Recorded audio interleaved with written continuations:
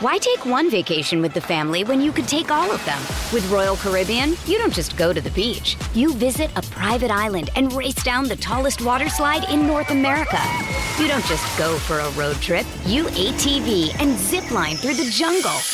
You don't just go somewhere new. You rappel down waterfalls and discover ancient temples. Because this isn't just any vacation. This is all the vacations. Come seek the Royal Caribbean. Ships Registry, Bahamas.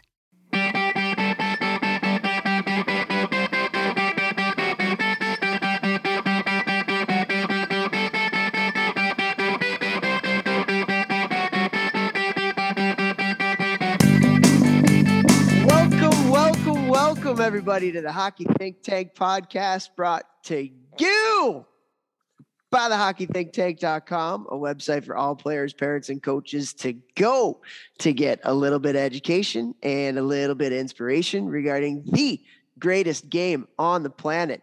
What an episode we have for you guys here today. It is, again, just going to be Jeffrey Lavecchio and I, and we are going to be talking mental toughness and how to get it, how to keep it, what it means, and everything in between. And this is one of the, I would say, biggest predictors of having success in not just hockey, but in probably all of life or any sport. But I'm really excited to dive right into it. But before we do, let's get the talent of the podcast on here. Jeffrey Lavecchio. Vex, what's shaking bacon? Not a lot, my friend. Had a fun day at TPH St. Louis today with one of our former podcast guests, Phil McRae. So got to go out there, hang with the guys and the girls out there, working on some stick handling and shooting and quick release stuff in the shooting room. So I loved to do that, and really excited actually about this podcast because mental toughness, I feel like, is one of the most important attributes any athlete can have. And, I won't lie to you. I feel like it's hard when you get older too. And you're not playing anymore and you're harder. You're not testing yourself all the time like you were when you were playing. So it is definitely a lot harder when you're older and out of playing, a sport at a high level to be focusing on your mental toughness. I've noticed. Yeah, I totally agree. It's much more difficult in life than it is in sports. I think part of it may be and I think about this a lot, and we've talked about it a lot. You don't have that, I want to make the NHL goal right in front of you, or not right in front of you, but in front of you. And so sometimes it's a little bit tougher to motivate yourself. I think part of mental toughness is being able to be internally motivated, intrinsically motivated. And so, but we'll get into that. But yeah, I agree, man. Life-wise, it's a little trickier. Yeah, but yeah, definitely. So. Okay, so a couple things we want to go over first. You mentioned former podcast guests, one being Phil McRae. Another one just got named the head coach of the Montreal Canadiens, and that's Martin St. Louis, who's had his fair share of mental toughness in his day, for crying out loud. Holy cow. But if you haven't gotten the chance to listen to that episode that we did with Marty before, go ahead and check that out because it was obviously one of my favorites. He was my idol growing up. I wore number 26 in college. I'm vertically challenged like he is. So he was somebody that I looked up to, no pun intended. And, but that was a fun one for me and a fun one for us. And we do talk a lot about mental toughness and what it takes to make it to that level when, all of the stars aren't aligning for you to get there.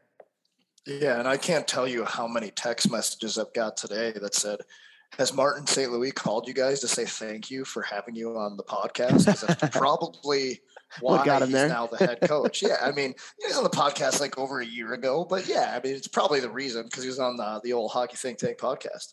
Absolutely. Well, we were joking about it too, because the guy who hired him, the new GM, Kent Hughes. So he lives in Boston, or not anymore, but did live in Boston. He's a great agent. And so our team earlier in the year played against his kids team in Boston, the Junior Eagles, and beat them. And then a couple other coaches here, another coach, they beat Marty St. Louis' team because he coaches his kids too. So we were like, man, there we go. We're doing good things, I guess. Guess we're off to the NHL. There you go. Boom, roasted. Yeah, but so that's really cool for him. I mean, it's interesting. Like, I love the hire because it's not the typical hire in the NHL. Like, it's not the same recycled guys going in and out, and so it's cool outside the box. Like, you're not going to find very many people as passionate about the game as St. Louis. And so I just think it's really cool that they're thinking outside the box, and who knows how they're going to do. Like, their team isn't very good, and their depth in their roster isn't great, but it'll certainly inject some some motivation into the guys and maybe some excitement, and hopefully they'll start to play a little bit better. Yeah, 100%. And I'm excited because I've got one of my clients is on that team, Chris Weidman. So I'm excited to talk to him and see how Marty is as a coach and get kind of the inside scoop there. So that'll be pretty cool. But like you said, I mean, one of the things that always has annoyed me in the NHL as far as like the coaching stuff is like how they just always recycle the same guys, like nonstop recycling. Like, I don't understand it. Obviously I do, but like, I mean, why don't you give a guy a college, a D1, D3, even like, I don't know, AHL European pro coach who has an unreal track record and, has all these things and checks all the boxes. I don't understand why they don't give, guys like that a chance. I mean, there's a reason why some of these coaches bounce around nonstop from team to team. And then you hear the players talk about the coach after, and you're like, oh, that's why that guy's been everywhere. Like, the guys actually hate him. So it's, it's cool to hear that, somebody else is getting a shot. I love that. Yeah. And you mentioned Chris Weidman. So I got the chance to coach Wides when he played at Miami of Ohio for the year that I was there. He was a senior, and one of his classmates, another guy I want to talk about, is Andy Mealy. He was a guy that I coached there. I talk about mental toughness, another guy that's not the biggest guy in the world. And he just got named the captain of Team USA for the Olympics. They won 8-0 today. This morning, we're recording this on Thursday. And it's funny that this episode is coming up the day after Meals gets his captaincy with Team USA, because he's a kid for me that literally defines mental toughness. Like, physical toughness, he played hard. Like, he's probably 5'7", 5'8", but always gave it everything that he had, but always worked for what he got too. He was, and I think I've told this story on the podcast before, but I was a graduate assistant that year at Miami, the year that we had Meals, and he was a senior. And I don't want to say he underachieved in his first 3 years that he was there, but there was more definitely in the tank, and he committed himself that summer and that year to being the best player that he can be. And literally, so I was a graduate assistant, and so I did a lot of skill development with the guys. And Meals, he would like I would have class, my graduate classes after practice that I would have to get to. And he'd be like, no, we're staying and we're doing skills. Like, we got skills to do right now. And it's just hilarious because he made me a better coach by having to work harder and think outside the comfort zone. And I always had to find new ways to challenge him. Because he got things quickly and it was always working on things. And so, he was a guy that for whatever reason that year just decided, hey, I'm going to be the guy. I don't care who's in my way. I'm going to be the guy. He ends up winning the Hobie Baker Award that year, led the country in scoring, went on to sign an NHL contract at 5'7", 5'8", and now he's the captain of Team USA, the Olympic team. And I look back to that year that I had with him and how hard he worked like, there was no days off at all, no days off.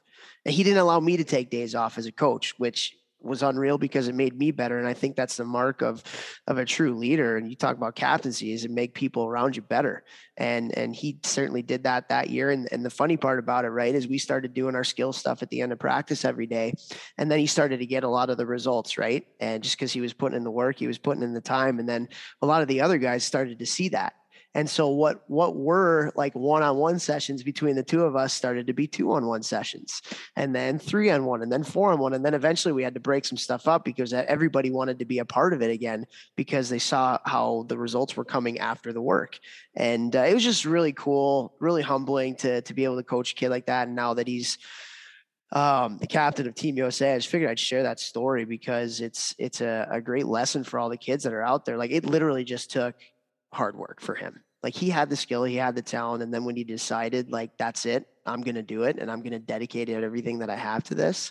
He just skyrocketed Hobie Baker. And here we are, however many years later, captain Team USA. Very, very cool. Unbelievable. So well deserved. I've never played with him.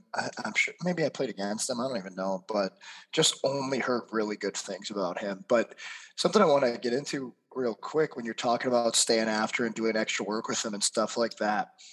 How much was your focus on quality of reps and resting between, or was it more like just going?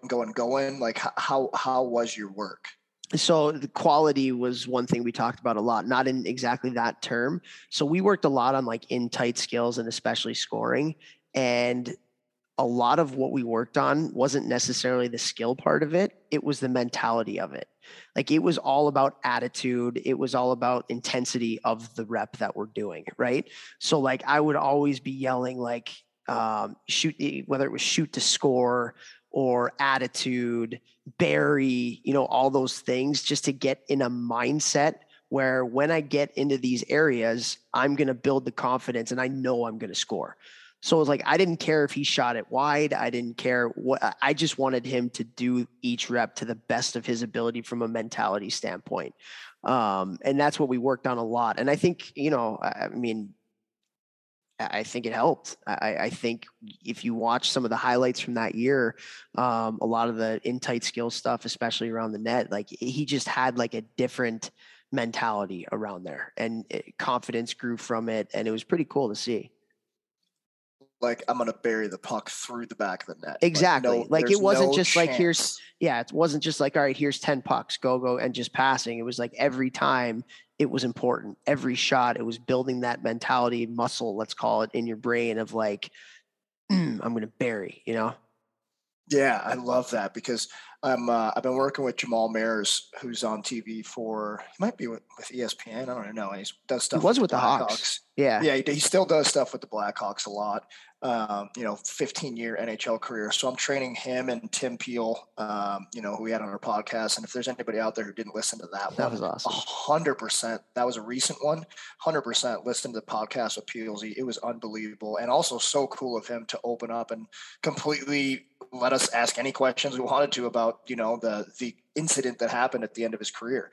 But anyway, so training those two guys and another pro guy, Jordy Fox, all together. And, we see skill coaches on the ice sometimes doing stuff. And, Jammer now does skills coaching as a business. He's got a pretty big business here in St. Louis. It's going really well for him.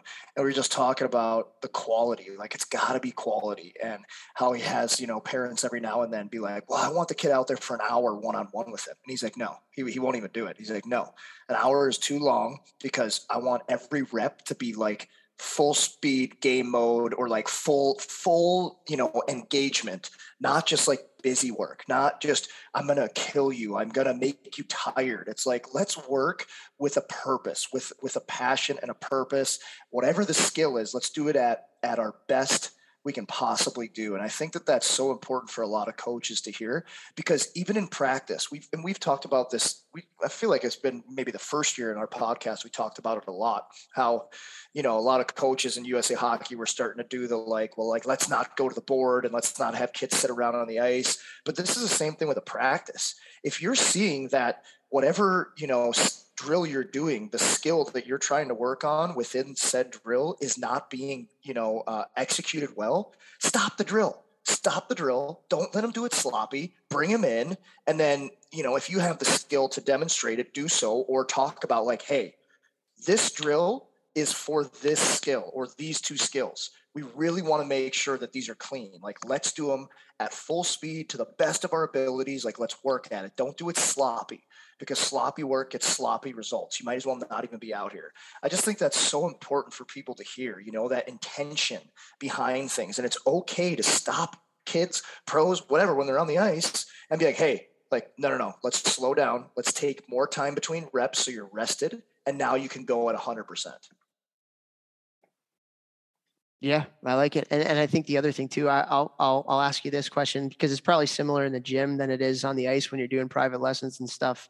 Like, what are your thoughts on like the amount of people on the ice? Cause like, I don't think like one-on-one lessons are necessarily that beneficial. Like if I were to do it, I'd probably want to have 3 or 4 kids out on the ice if I was coaching them, just because Again, you're talking about rest between reps, which is important. You're talking about even a little bit of competition, which is important. From a hockey standpoint, if you have more players out there, you can do more passing stuff and more game-like situation stuff than, just having one coach and one player out there. I just think it's a little bit more fun too. So I don't know what you think. I think a sweet spot for me would be like 4. Like if you were going to do more like individual intensive type skill training, I think like 4 is probably best. Is that kind of along your wavelength on the ice? And then what do you think of like in the gym too? Yeah, I mean, 100%. I think that maybe at the highest levels, college, pro, if like every now and then, if you really, really need to work on a specific skill, but like something said, very specific, right? Yeah. Like super, super, super specific. But even on top of that, there's going to be other people, that need to work on that skill too. I think a couple reasons, and looking at it from multiple perspectives here. One, from the player perspective, yes, I think having other players out there helps with competition, with passing to each other, just like keeping each other accountable. Hey, come on, like, let's go, pick it up. Or, hey, slow down, just out there for that. From the coach's perspective, now you can really sit back and watch while the players are going. Instead of you having to be in the drill, you can have that be coaching the drill and also be watching the drill from better angles to see, we need to work on this. Hey, this needs to tighten up. And then on top of that, from a economic standpoint, you have more players on the ice. Most coaches or off the ice in the gym, they're going to do a sliding scale. So, all right, it's, $100 one-on-one for a half an hour. Well, 2-on-1, it's $80 per player. 4-on-1, it's $60 per player. So then the coach can make more money. And the players get to pay less money for the same practice, so I think that's a win-win for both sides there as well. I think there's a lot of reasons why you should have multiple players out there. Yeah, at the end of the day, it's just more fun too. Like I've done the individual stuff and it's like, man, like you're trying to find ways to make it fun. You're trying to find ways to challenge the person a little bit because there's a lot of dead time. You can't like be going the entire half an hour or an hour. The kids need to rest in between certain reps, especially if you're doing some skating stuff. So yeah, just thought I'd ask that question for. Yeah, no, I love it. Someone as smart as you. So yeah. Mashed potato brains over here. Okay, well, let's take a little bit of a break here, and then we'll get back and we'll talk about some mental toughness. What do you say? Done. Hey, it's Kaylee Cuoco for Priceline. Ready to go to your happy place for a happy price? Well, why didn't you say so? Just download the Priceline app right now and save up to 60% on hotels. So whether it's Cousin Kevin's Kazoo Concert in Kansas City, go Kevin, or Becky's Bachelorette Bash in Bermuda, you never have to miss a trip ever again. So download the Priceline app today. Your savings are waiting. Go to your happy place for a happy price. Go to your happy price, Priceline. And we're back. I'm never not going to laugh when we do that. If we do We're that. so good at podcasting. So professional. Yeah. So I'm really excited to talk about mental toughness here. I think one thing before we do get into it, we talked a lot about it with Matt Calderoni on the podcast that we had with him. So if you want to get even more in depth on some of the things that we're going to be talking about from someone who I would probably consider an expert in mental toughness, and this is what he does. He's a resilience coach. I would go back and listen to our podcast with Matt Calderoni. We actually had him on twice, but we specifically, I think the last one that we did with him, we focused a lot on the mental toughness aspect of training. And so go back and listen to that one. He's a stud in what he does. But yeah, we're getting to the time of the year, Vex, where it's playoffs. It's a little bit more of a grind. The games are a little bit harder. Everybody's a little bit more tired, whether you're in youth hockey or all the way up into professional hockey. And so I think mental toughness right now is the separator between the players that are ultimately going to be at their best and reach as close as they can to their potential at this time of the year as not. Is that something that you would agree with? 100%. As the season goes on, there's so many wears. That doesn't make sense. That's not a word that makes sense there. I don't even know what you just said. I was thinking of like wearing on your body. There's so many stressors. There's physical, there's mental, there's emotional. especially for younger players. Where am I going to be next year? Where am I going to play? Am I going to get a tender or a drafted, a scholarship, all these different things? College players, am I going to get a contract? So there's a lot of different stressors on top of just the game of hockey. So mental toughness, I think, comes in big here because with all these stressors, are you going to be able to keep doing all of the things you need to do outside of the actual playing the game to make you your best? Having good practices, focusing on recovery and sleep, nutrition, still getting your workouts in so you stay strong and more injury resilient, resistant. There's so many things that go into that. And I believe mental toughness is a big part of being able to keep doing all those things as the season gets a little bit more and more stressful as we wind down to crunch time. Yeah. So if you were like going to talk to a kid about mental toughness, what do you think are attributes of a player that is mentally tough? Great question. I think number one is going to be learning how to battle adversity and get yourself out of, the hole. Like everybody's going to have a bad shift, period, or game, or maybe all the above. It will happen. And sometimes a coach might get on you because he's looking to get the best out of you. So those are all different, like very simple things that is going to be adversity for a player. And if you're mentally tough, you'll be able to get yourself out of it or out of it quicker, more efficiently, whatever. So I think that's one of them. I think another big thing that goes into mental toughness is always wanting to win, like no matter what. And I know that's kind of a separate skill, but like also the best players in the world at any sport, they all want to win all the time. And there's going to be days where those players are tired or are sick or they've got stuff going on in their life, so they're a little bit distracted. But those people are so mentally tough that they still find a way to put that stuff aside for when they're playing the game and give their best. And I think that's a very big indicator of mental toughness. Yeah, I love how you talk about competitiveness there because I totally agree. Like all of the best athletes ever, one of their most defining traits is mental toughness and also competitiveness and probably talent. Not probably, and definitely talent, but like two of the three of those that are basically what we're talking about here today. And I agree. And the competitiveness piece to it, I feel like 100% you're correct in the fact that they always want to win, but they're also really, really competitive with themselves as well. And they always want to be better. Like they're always looking for that new edge. They're always, competing with other players on work ethic, not just on results too, right? Like I want to be the hardest working person. I'm going to stay on the ice last and until the last person's on there. I'm going to be the first to arrive. And again, like you said, it's on the days where you feel like it. It's on the days where you don't feel like it. It's on the days that you're hurt. It's on the days where you're feeling 100%. Like they just kind of stay the course. And so the competitiveness aspect of it is huge in both of those different ways. I think having people to compete with and want to win at something brings the best out of those types of people. Sometimes it brings the worst out of those people, but that's, just a piece that you have to deal with. They're just so freaking competitive. It is what it is. And we've all been there. But they're also competing with themselves. Like there's this intrinsic motivation to always want to be better, to always want to be, the best that you can be. And mentally tough people are able to put in the work every single day, and not worry about the distractions. They're able to fight those out, not worried about the things that they can't control. And so a lot of it does come back to compete. Compete is unreal. I love that. I think that's a massive point to everyone I know that I consider mentally tough. It doesn't matter the outside factors that are being, pushed upon them, whether it's life, hockey, they have they take a bad penalty and you get scored on or like whatever. Like players who are not mentally tough will be down on themselves. They'll be, what is the coach thinking about? What's the team thinking about me?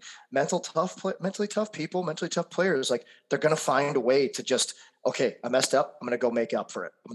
I can't change that. Boom, let's go. And they don't lose any of their calmness, their temper, anything. You know what I mean? Like, it's just, they're just always like, they're always on when they need to be. They're always on when they need to be. Yeah, it's interesting you talk about that. It's quite a few players that I feel like people would view them as mentally tough maybe 20 years ago, but I think it's defined a little bit differently today.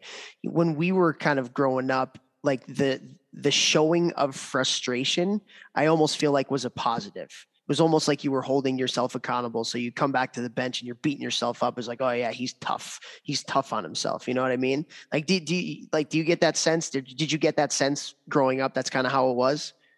Yeah.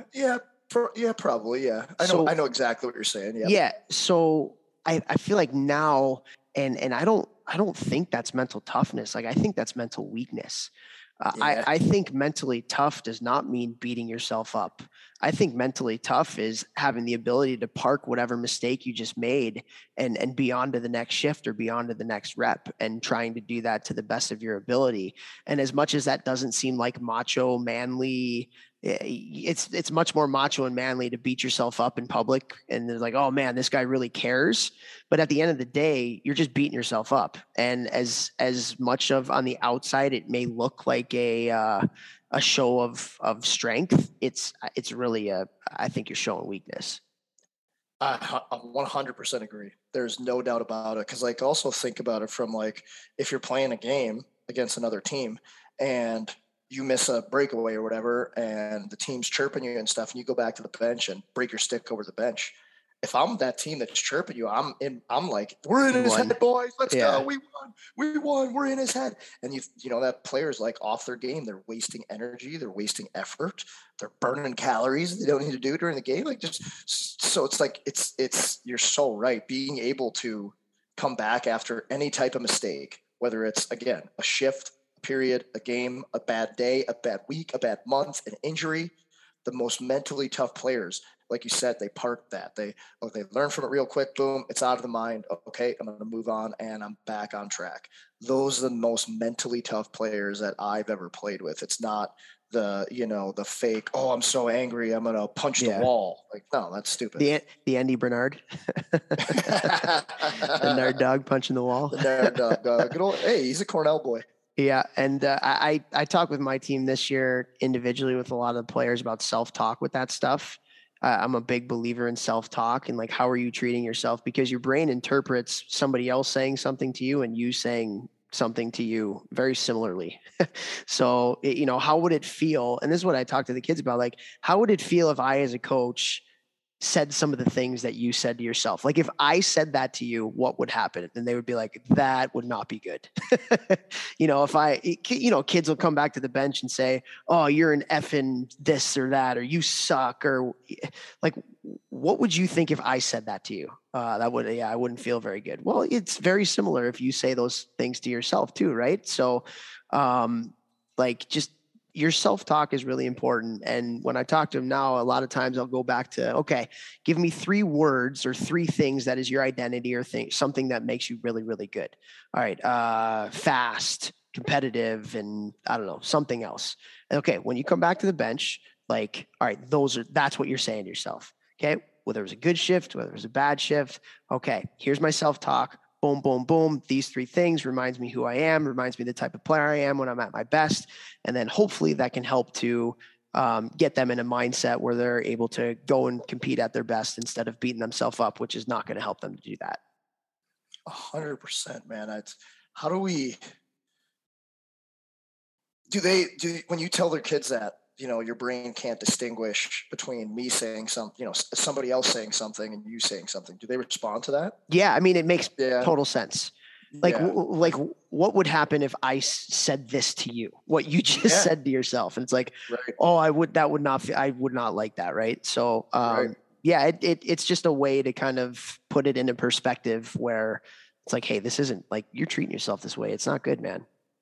Yeah. And I remember listening to a psychologist, probably a sports psychologist. I can't remember if it was a regular psychologist, sports psychologist, it doesn't really matter. Talk about literally what you just said. Our brain, when it's keeping score, it doesn't know if you talked, bad stuff about me, or if I was saying it bad about me. And I think that it's self-talk is one of the most important things to be healthy mentally and successful at anything you want to be successful in life. I truly believe it's literally one of the most important things. Who are you talking to more throughout your life other than yourself, just in your head, like your thoughts, so it's so important what you're saying to yourself and how you're treating yourself. And it doesn't mean being phony, but it means like, you can always change your perspective, like we always say. So if something bad happens, instead of, blaming yourself and telling yourself you suck and I effed up and all that type of stuff like that, there's no positive that comes out of that. Instead, changing your self-talk to something like, okay, what could I have done there? All right, okay, I'm going to do it next time. Just quickly, just envision yourself doing whatever you just messed up on, do it correctly, and immediately move on, because you cannot change the past. So I think you bring up such a good point that, again, the most mentally tough players and people I know, their self-talk is elite. It's not, you don't hear them chirping themselves. It's their self-talk is elite. Yeah. And one thing, just to kind of add to what you were saying, that I've heard some people talk about is acceptance, like just acceptance of the way that things are, acceptance that you just made a mistake, but also the acceptance that that mistake isn't going to determine your next shift. Acceptance that this bad thing happened. Okay, it happened. Let's accept that thing happened. Okay. And then let's move on. So I think it's almost part of the grieving process of like your mistakes and how you're treating yourself. It's just like, okay, this is one isolated incident that happened. And let's accept it for what it is, and let's move on to the next thing. You know what I mean? Like I've heard that that's a big part of being able to move on from potentially beating yourself about things. Yeah. I love that. And I don't remember personally when I learned how important self-talk was. I would assume it was probably college or pro. I was a little bit older, but as soon as I started like really focusing on not beating myself up for, mess ups or bad days or whatever, and instead like trying to immediately flip the script and just be like, okay, well, how do I spin this on its head and have a better day tomorrow, better shift, better game, better week, whatever it is. Like my life changed. There's no doubt about it. I think another part of that about being mentally tough, to go into this, and it's all connected, is responsibility. I think taking responsibility for everything. Like, again, best players in the world, they mess up. Like they take responsibility for the mess up, which allows them to learn from it and then change whatever they did and moving forward, start to, do whatever they need to do to do their job correctly. Whereas other people point fingers and, that's not mentally tough at all. You're not taking the responsibility. Oh, I could have done something better there, which means you're probably not learning from what you just did, where you messed up. So I think responsibility is a big one. Yeah. You got a dog. You got a responsibility. I was like, what? You got to get out there. You got to find that effing dog. If you guys don't know what movie that's from, please stop listening to our podcast. The puppy who lost its way. See, the puppy society. Oh God, we can go on for this. Oh, Miss Lippy. Her car is green, right? Yeah, Miss Lippy was foxy. And Billy likes to drink soda. Okay. Anyway, so yeah, man, accountability and responsibility for your actions. Yeah, I do think it allows you to focus on the stuff that you want to focus on. I think the people who point fingers, like you said, and the people who don't like to take responsibility for the results that happen in their life, they're not focused on the one thing that's going to make them better. And that's a lot of what mental toughness is. It's the ability to focus in any type of situation or environment to be at your best. And so, yeah, that's a lot of that is taking accountability for yourself and for your own journey. And at the end of the day, like things outside of your control very much have an effect on the results of what you want. There's no ifs, ands, or buts around it. And there's no way to get around it. But the more that you can accept that, and the more that you can take control of the things you can control, and the more you can accept the responsibility of it, I think you're going to be closer to being mentally tough and in the way that you want to get to where you want to get to. It's a great point. I love it. I love it. I love it. Like if you're accountable, you are going to grow from the bad times, because you're going to look in the mirror and be like, well, I messed up there, or I could have done better, or I could have, done it differently. And so being accountable and a responsible person, it allows you to grow. And, that's not easy. It's not easy to point the thumb back at you instead of point. It's so easy to point fingers. Wow, they should have done this. No, I should have done better. I'm going to learn from it. I'm going to do it moving forward. Let's go. Boom. I'm immediately better. And that's a sign of a mentally tough person for sure. Yeah. And we've talked a lot about kind of getting up when you've been punched down a little bit. But I think that, a determiner of mental toughness as well is how you stay the course, not only in the tough times, but in the good times as well. Because if you work hard, you're probably going to have some sort of success at some point. And so I feel like mentally tough people understand that it was the work and it was the adversity that allowed you to get to the success. And then they stay the course, because it's so easy to be complacent when things are going well. That's why it's so hard to be great. That's why you don't see that many people with these long careers at these high stakes positions, whether it be in athletics or in business or whatever. It's because those are the people that have the discipline and the mental toughness to stay the course and want even more, when things are going right. And we live in a pat on the back, everybody gets a trophy society right now, where that kind of thing it's easy to get. It's easy to get validation for not doing that much, and so once you start getting that praise, I would say probably 98% of the people in the world, 99.9% people in the world are going to rest on those laurels, and they're not going to continue to stay the course with the things that got them to be successful. Mentally tough people understand that the grind is a necessary part to it, and they continue to do the things. It goes back to what you said: on the days they feel like it, on the days they don't feel like it, on the days where they're getting the praise and the validation, on the days when they're not getting the praise and validation. It's literally just staying the course and continuing to do things that make them successful. Like for me, that's a huge part of being mentally tough as well. Discipline. It's discipline. Discipline and mental toughness are one and the same. And like consistency. Yeah. These aren't, I wouldn't say these are all synonyms, but I would say that they're all very interrelated. And when you put all big words, 2.5 years of college, and all of these skills, when you kind of intertwine them, and it becomes part of your fabric of your mindset and of your being, that creates a mentally tough person. So for anyone listening who's like, I want to work on mental toughness with my team, or I want to be a more mentally tough coach, player, ref, parent, whatever it is, I think that you break it down, and you start with mental toughness at the top, and then you bring down, little layers. Okay, well, to be a mentally tough person, I need to be, responsible. I need to be dedicated. I need to be, consistent. I need to be competitive, all of these things. I think my self-talk has to be good, positive, something that's going to lead to growth, not just beating myself up.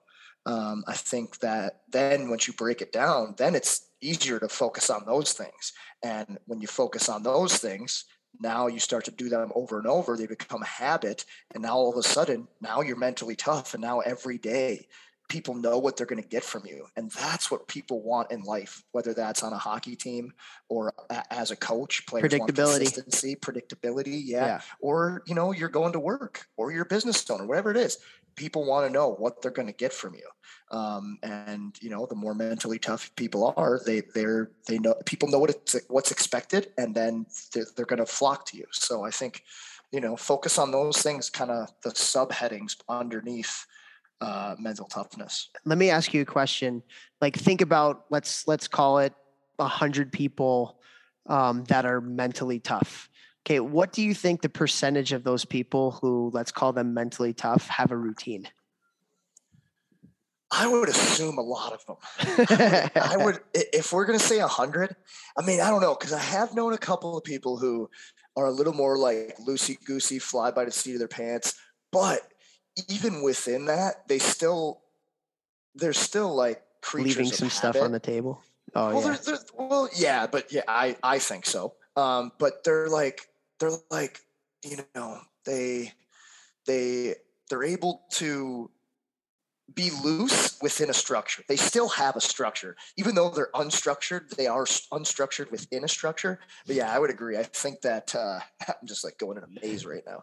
I think that most people they're pretty dialed in on their routines and their schedules and all that type of stuff. Yeah, I think, for all the kids that are listening to this, or, anybody really that want to develop that mental toughness muscle, I think getting a routine is extremely important. I think that the more you have structure to your day and the more that you can put routine into what you do, it's going to give you that consistency that you need to get that 1% better every day and to stick with it. Like if you don't plan at night for what you're going to do tomorrow, like you're already 95% behind. You know what I mean? Like you have to be prepared and you have to somehow find a way to have routine. And that's what we do at high level sports and high level hockey is we give these guys routine. We practice at the same time every day. We lift at the same time every day. It's routine that helps to get people to have that like accountability structure to make sure that they're doing the things necessary on a consistent basis. And so I would say, like, if you want to be a little bit more mentally tough and you want to get that 1% better every day, your probably first fix is to put a routine in your day. I'm going to be doing this at this time, this at this time, every day. And then the second thing to that is putting an accountability structure, like have an accountability buddy, or something to that effect, or hire a coach that can help you to do those things as well. Yeah, totally. 100%. How do you hire an accountability coach? I mean, there's success coaches out there, like Craig Ballantyne we had on the podcast. That's another one you want to learn about mental toughness. Yeah. Like, and you can do that, but like for the kids, you do it with a friend, like do it with a teammate, like, hey, I got it. And I do this. I have a teammate, Charlie Cook, and a good buddy of mine, Nick Petraga. We text each other every night. So I have a notebook that I have the things that I have to do every day. And I check the things off and then I take a picture of it and I send it to them every night before I go to bed. And usually a lot of the checks are checked because I have that routine and I have that accountability with it. So I've been better at the things that I need to be better at. I wish I did this stuff as a player. I think we both worked really, really hard. We didn't have necessarily maybe the structure that we needed to really get to that next level by doing that. But yeah, I would say for anybody, like just a buddy, or for the adults, a coworker or a mentor, or just your wife or your husband. I mean, there's so many people around you that want what's best for you, and so it could you can hire somebody for sure. But if you don't have the means or you don't want to do that, just do it with somebody that you know.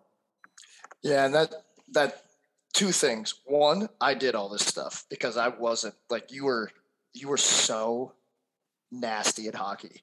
And I didn't have that. Like I was obviously good, but like at the higher levels, like I wasn't there with like the best players, so like my way to level up was to do all this stuff. Like I had lists everywhere. I had my pregame routine written on my phone for 10 years, always letting it ebb and flow, always schedules of everything. Like that's just how my brain had to work, or else I would not be successful. And I wouldn't even made it to college hockey, I don't think, if I wouldn't have like done this stuff. Yeah. So that's why I love doing this, because I'm like, dude, all you guys are more skilled than me. All you guys are better than me. If you do this stuff, like I know that it's going to take you at least to a higher level than you would get to without it. But talking about accountability, buddy, like I love that you do that. And I remember when you told me that, you showed me it. It might have been a month ago now, and you showed me like what your daily tasks are and how you're checking them off and showing them to somebody. And I think that's so cool. And even off the ice, like it's so funny. Like Jamal in the gym yesterday and Peelsy, I was making them do backwards sled drags and for like 40 yards. And that's a quad burner and it burns a lot, you know? And they were just like, they sat down after the second set, just talking, you know, with each other. And they're like, oh my God, if you weren't here, I would have quit by now. There is no way I would be doing this. Both talking about me as the coach training them and their friend right next to them going through the same hard stuff too. Yeah. You know, so it's so important to bring that accountability buddy. And I said to Jammer, you know, it reminds me of that quote. It's something to the effect of, if you want to go fast, go by yourself. If you want to go far, go with another, you know, and it's a really good one, but you know, so I think that another thing, you know, if anybody's taking notes here or just thinking about how they can work on their mental toughness from things we talked about in this episode, it's get an accountability buddy, whether that's mom, dad, sister, brother, dog, you know, coach, trainer, whoever. Get an accountability buddy. Yeah. Yeah, for sure. And you know what the interesting thing about this structure that we're talking about too, I've found when I have that versus when I don't really have that, the amount that I'm stressed decreases so significantly. It's not even funny, because you have your tasks, and when you complete your task, like, that feels good and it doesn't leave things to chance. You know, when you don't really have that structure, you're not setting goals. You just kind of feel like you're not getting stuff done, and then things aren't getting done. And then it just adds, and then it starts to add up. Right. So like the stress gets bigger and bigger and bigger and bigger. And so adding that into my life, you know, everybody's stressed, right? I got 3 freaking kids, man, under 5 years old. Like, there's a lot going on. And so I feel like, you know, when I've stayed true and stuck with the routine and stuck with the accountability and really having a schedule and a structure, it's just led to so much less stress in my life and so much better mental health in my life. And I'm sure there's people out there that are listening to this, especially the parents listening to this on the way to the practice, driving their kids to the rink. Like, you know, I really do think it helps from a mental health standpoint, just decreases the stress in your life. 100%. And that made me think of another thing I guess I would probably add to people who are mentally tough, especially hockey players, is their preparation. You know, they're preparing the right way for things. And that doesn't mean just like warming up for a game, whatever that means for you. That means like when you're going on the road, did you grab healthy snacks for your bag to be on the bus? Or are you just going to grab the candy and the shit from other players who brought, you know, absolute garbage? You know, did you bring a pillow and a blanket so you have a good sleep on the bus? Like, that's preparation, because then you recover better for your back-to-back game in juniors, you know, like, and talking about stress. And this is something that I started doing when I was probably in, I don't know, probably college, I'd say, preparing all my stuff the night before for the next morning. Cause my freshman year of college, we practiced at the ass crack of dawn. I want to say, like, we had to get to the rink at like 6:30 or 7 or something. We had to eat before that in the dining hall.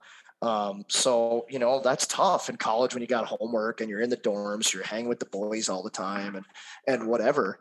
So for me, I started always like making sure all my stuff for the next day was ready in my bags by the door, everything done, which unbelievably declutters your mind and de-stresses your body and your mind the next morning.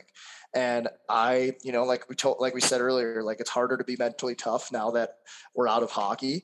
I still consider myself a mentally tough person, but I can definitely get back to the things that I used to do religiously every day, no matter what, during my career. And the mornings where I wake up and I have to get all my supplements ready for the whole day and all my meals in my bag and, you know, 2 or 3 sets of different clothes because I coach and then I have to work out and I'm disgusting and stinky and sweaty all day. When I don't do that stuff the night before, the next morning I'm leaving the house and I'm like in a rush. My heart beats up. I'm a little bit stressed. I have a little bit of anxiety. When I do all that stuff the night before and it's just sitting by the door, so when I wake up, I can have a nice, relaxed morning. The difference in my emotions, my vibe, the rest of the day, it's wild. It's wild. So like, I think preparation is a really big one for mentally tough people as well. Yeah, that's one of my goals for every day is to plan PM and then check it off. I totally agree. You know what the funny thing about it too is, like, And it goes back to mental toughness. It's simple, but not easy. It takes you 5 to 10 minutes to do that, if that. Yeah. But it's so hard to do it 5 to 10 minutes every single day. It's so easy just to say, I'll do it in the morning.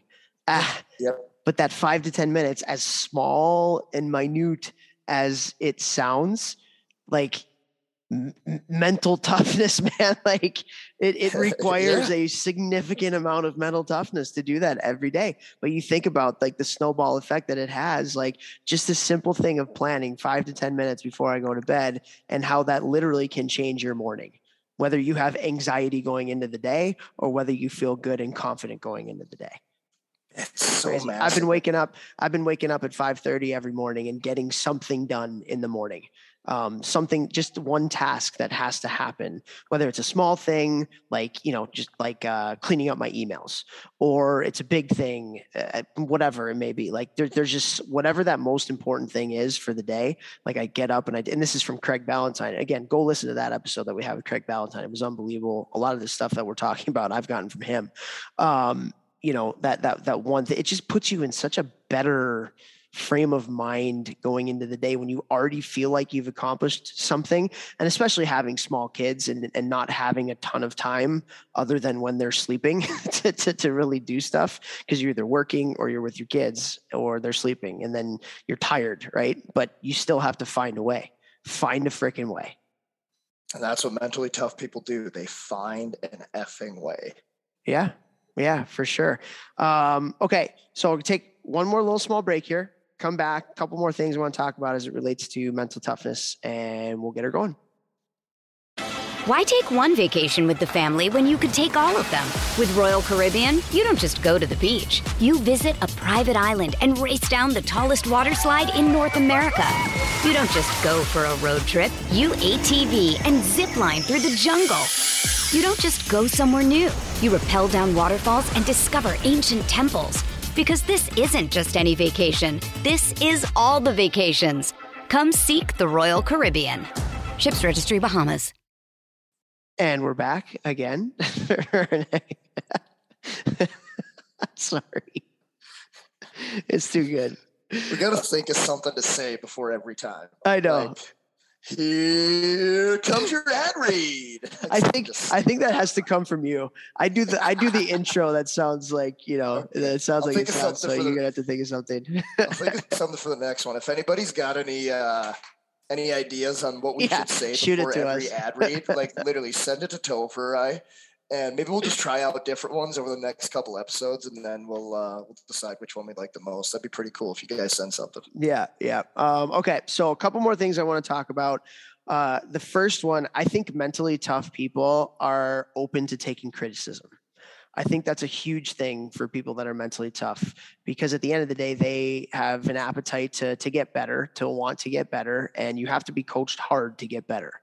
All of the best players in the world, many of the best business leaders in the world, they all have a coach, somebody to hold them accountable.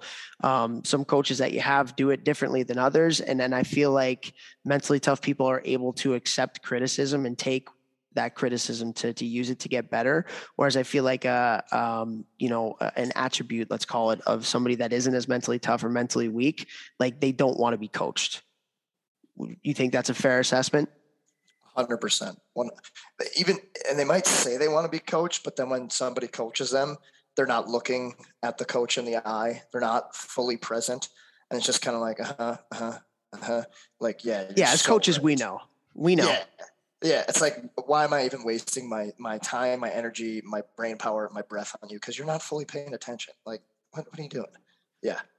Yeah. And I would say, for especially the kids that are listening, I think having the ability when you're getting criticism to understand that it's not personal. Like this person's just trying to push me outside my comfort zone. This person's just trying to make me better.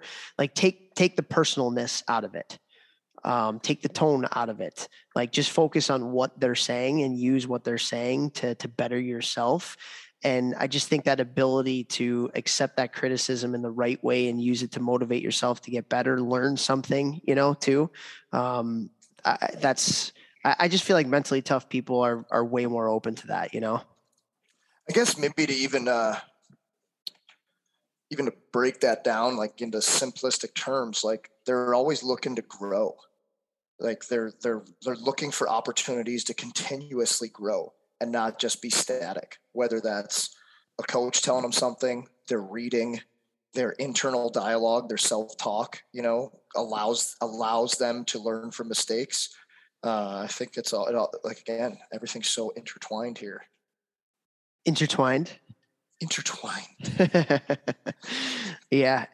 No, you're right. It's just that quest for improvement, but you need people to push you to have that, and the people who think that they can do it themselves, like even the most mentally tough, motivated people understand that they need other people to hold them accountable and to push them.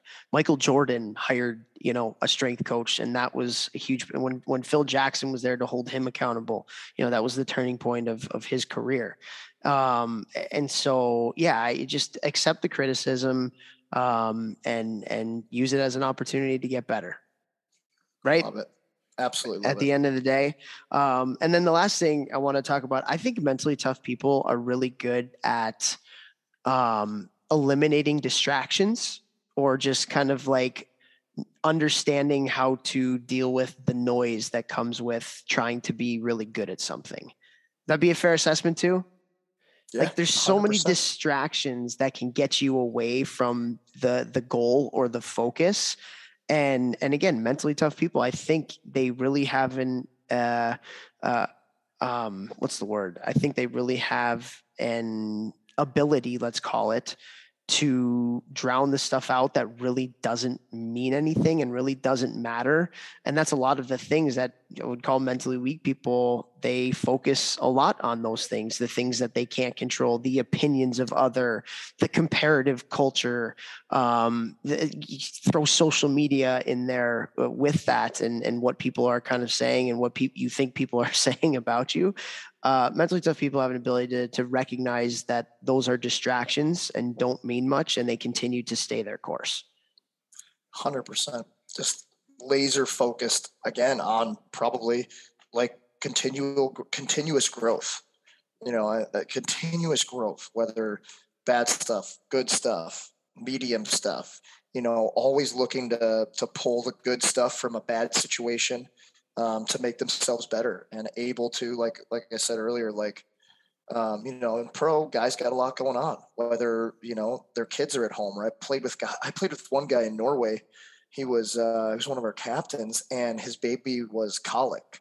Literally the baby did not sleep. So he'd come to practice and he'd be like, Vex, I slept for 30 minutes last night. Yeah. And there were times where you could tell he had no energy, but dialed with as much as he could be so dialed, always there, always still the same, so finding a way to mute the outside noise and be able to grow and execute on your tasks is extremely important. And that goes back to predictability, like you said earlier. Yeah. And it's interesting. So one of the sayings, or one of the quotes that I talk about in a lot of my team building stuff, when I talk to a bunch of the kids, it's actually a quote from Tony Robbins. And he says, most people fail in life because they major in minor things. Isn't that good? I think that's really, really good, because again, it goes back to our thoughts. What are we focusing on? Are we focusing on the things that really matter? Our attitude, our work ethic, who we surround ourselves with, how much effort we're putting into the things that we do, and into our relationships and the things that are going to make us better, versus are we putting our thoughts and our effort into things that don't really matter? The opinions, specifically the opinions of others that don't matter. I think that's what brings a lot of people down. And so if you're able to really kind of put your focus on the things that matter, and for everybody, different things matter to different people. But for the things that matter, can we put our time and effort and energy into those things? I think that's kind of a staple of a lot of, mentally tough people. I 100% agree. 100%. You've said 100% a lot today, dude. I feel like I'm on a roll now. Well, we obviously, we look at things, especially in this. I guess I would classify all of what we're talking about as the mental side of the game. Yeah. Even though you have to do to be mentally tough, you have to do physical things, but like it's more of the mental side of the game. And I just think that, with my not like terrible lack of skill, but like a little bit less than, the levels I played at, and your size, disadvantage, especially at the era of when we played hockey. Like it was a lot harder because guys in college were freaking monsters. Everyone on your team was 6'11". We had to find ways around that. And I think developing mental toughness, we both did it, and it's funny because like we never really talked like this. Why didn't we talk about this stuff when we were coming up? I don't know. Like, I mean, did anybody? I mean, maybe. But I mean, like, why didn't you and I talk about this stuff? Because we both were always talking about hockey and how to get better with our own teammates, and, like finding ways and talking to whoever to try and find ways to get better throughout our career. But, it's kind of looking back, it's kind of a shame we didn't like have these conversations just to help us be even better at the time, For so sure. maybe there's something for any players listening or any coaches listening. Encourage your players to talk to each other and ask, some in-depth, serious questions of each other. Ask you so that they really like think about what they're doing, because reflection is a huge piece of growth, Totally. especially in hockey. And honesty, getting honest feedback from your teammates. Like you might think you went 100%, but maybe you didn't. And asking your teammates, how was my effort today? And somebody said, or my attitude, or this, or my attention to detail. And, if you think you were at a 10, but all of your teammates are like, hey, you know what, Jeff, you were at a 7 today. That would be huge information for you, because you'd be like, wow, I thought I was at a 10. They're saying I'm at a 7. That means I've got 3, 7, 8, 9, 10 levels that if I give more, then I'm going to automatically be better. So I don't know. Maybe that's something we should start encouraging as coaches is some like reflection time within the team. Honest feedback. Yeah. Yeah.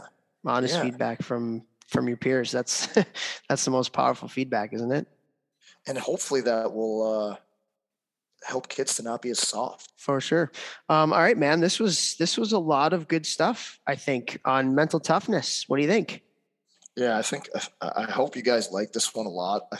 As Toph and I talk about all the time, I think that the guys who make it the furthest and, really hit their ceilings, as far as potential, like they are usually the most mentally tough. And and for sure, there's no doubt about it, the guys who probably go further than most people or almost anyone would say in their career, they surpass whatever their ceilings were. Those guys are always mentally tough. Like I don't know any guy at any level where, they made it past where, maybe they should have, was because of their extreme ability to have mental toughness. Yeah. And hopefully we were able to give everybody that's listening kind of what we feel like mental toughness is, but even above and beyond that, what are some ways that you can develop it too? Because like mental toughness is not something that you can go to the store and buy. I don't think mental toughness is necessarily something that you're born with or without. I think it gets better or it gets worse every day based on the choices that you make on all of the stuff that we were talking. It's a muscle, just like everything else. You get better, you get worse, you get more of, you get less of, based on the way that you treat yourself, based on how much effort you're putting into certain things and how consistent you are with the things that you need to do to help make yourself better and ultimately more mentally tough. So hopefully we've given everybody a pretty good perspective on it and some things to do to help and build it.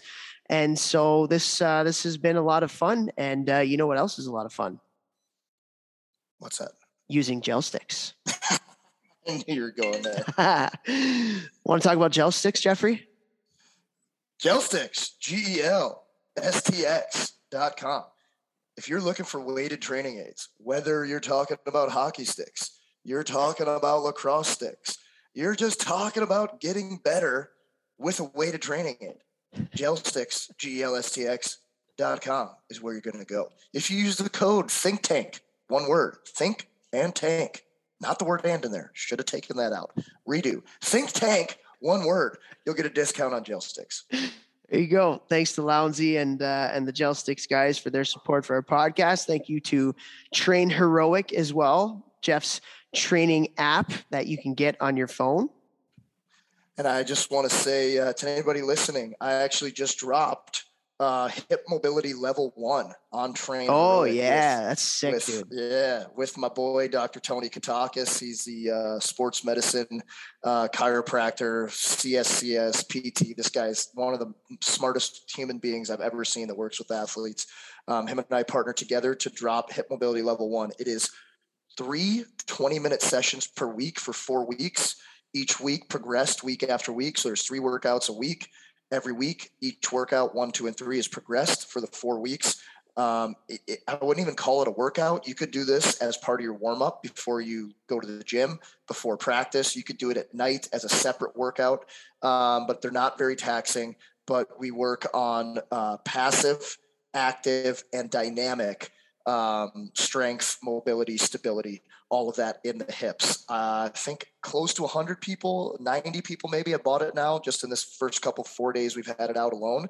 And the feedback has been amazing. I have pro soccer players, pro hockey players, college, junior. I have teenagers doing it. I have coaches doing it so that they can be better, teach their teams.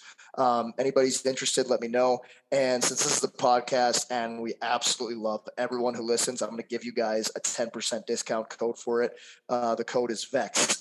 VECCHS, VECCHS. So if you go to Google, type in Train Heroic, ripped hockey, hip mobility, or just Train Heroic ripped hockey, and you'll find it right away. Level 1, you can start at any time, 4 weeks. Level 2 will be dropping in 4 weeks to up the ante too and help you all get more out of your bodies. Is it all in the hips? It's all like Chubbs in Peterson? The hips. It's all in the hips. Well, ease it on somebody else. Just easing the tension, baby. Easing the tension, baby. Oh, man, I love it. All right. And then we do want to thank icehockeysystems.com as well, your number one site for getting better as a coach, parent, or player as well. These guys are awesome. They have such an amazing amount of just resources for any coach to use to make your team and yourself better. They have a drill drawing tool. They also have the ability, we have partnered with them with the Hockey Think Tank to provide an associations platform where you can get this for all the coaches and parents within your organization. You can share drills. You can draw drills. There's access to tons of whiteboard explanations, thousands of drills up there. So just an unbelievable resource. Go to icehockeysystems.com and look for the associations tab to get that. And just, we use it here with Windy City Storm. I know a lot of other youth organizations that are using it as well. It's just such a value add to any organizations. They also have the Hockey Think Tank Parent Survival Guide to give to all of your parents as well. How to be a great hockey parent and how to de-stress the lifestyle of being a hockey parent. So go to icehockeysystems.com, look for the associations tab to be able to get that. And last but not least, and most importantly, thank you to all the amazing listeners out there. We are so close to episode 200. We can't believe it. Last week we re-released episode 1, which was incredible to hear just how bad the sound quality was, and to hear just how much we had no idea what we were doing. And no idea. But we've had I will say we've had the mental toughness to make sure. I think we've taken 1, maybe 2 weeks off in 2 weeks. 2 weeks in the That's 3 years that we've been doing this, because we want to be consistent with it. We want to provide everybody out there with some fun hockey stuff and maybe some learning stuff that can help make your day, your kid, yourself a little bit better. And so we so appreciate everybody that continues to listen. If you can, please send us some feedback, whether you want to send it to us directly through email or DMs, just on what you like, what you want more of, maybe what you want less of. Maybe you have some suggestions of some guests that you want us to bring on. We love the back and forth with you guys who are listening. If you can also, please subscribe wherever you get your podcast. Shoot us a rating, shoot us a review. Those go a long way to help us to continue to grow our podcast. So thank you to everybody who continues to listen. This 3-year journey has been unreal. Can't believe we're almost at 200 episodes, and we so appreciate your support. So Vex, you got anything to add there before we let her rip? On top of the thank you, I'd also just say Toph and I might be cooking up some pretty cool stuff for the future. I don't know. We had a little business powwow yesterday. There might be some pretty cool Hockey Think Tank stuff coming up in the future. So keep your eyes peeled. There we go. I like the teaser, little cliffhanger. All right, everybody. Hope you have a great week, and we will see you next week.